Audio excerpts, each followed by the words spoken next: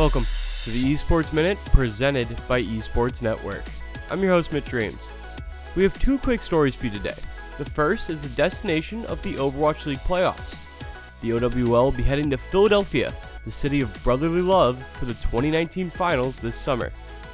They will be competing in the Wells Fargo Center, the home of the NBA's Philadelphia 76ers and the NHL's Philadelphia Flyers.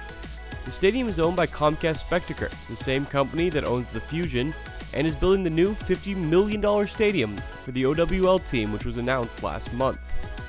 We are at the halfway point in the OWL season as the San Francisco Shock just won the Stage 2 playoffs.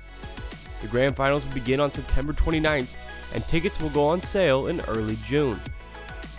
Our second story today is the record pace of the prize pool for Dota 2's The International. Before Fortnite happened, Dota 2's TI tournament stood alone as the most lucrative prize pool in esports. That is because Valve puts a percentage of in-game cosmetic sales directly into the prize pool.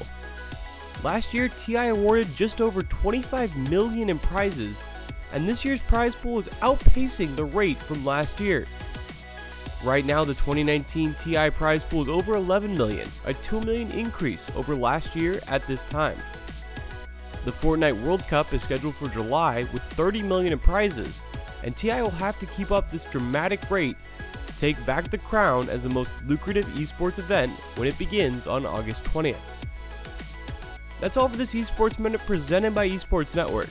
Be sure to check out the Esports Network podcast for more in-depth coverage and interviews from around the industry. We'll be back tomorrow.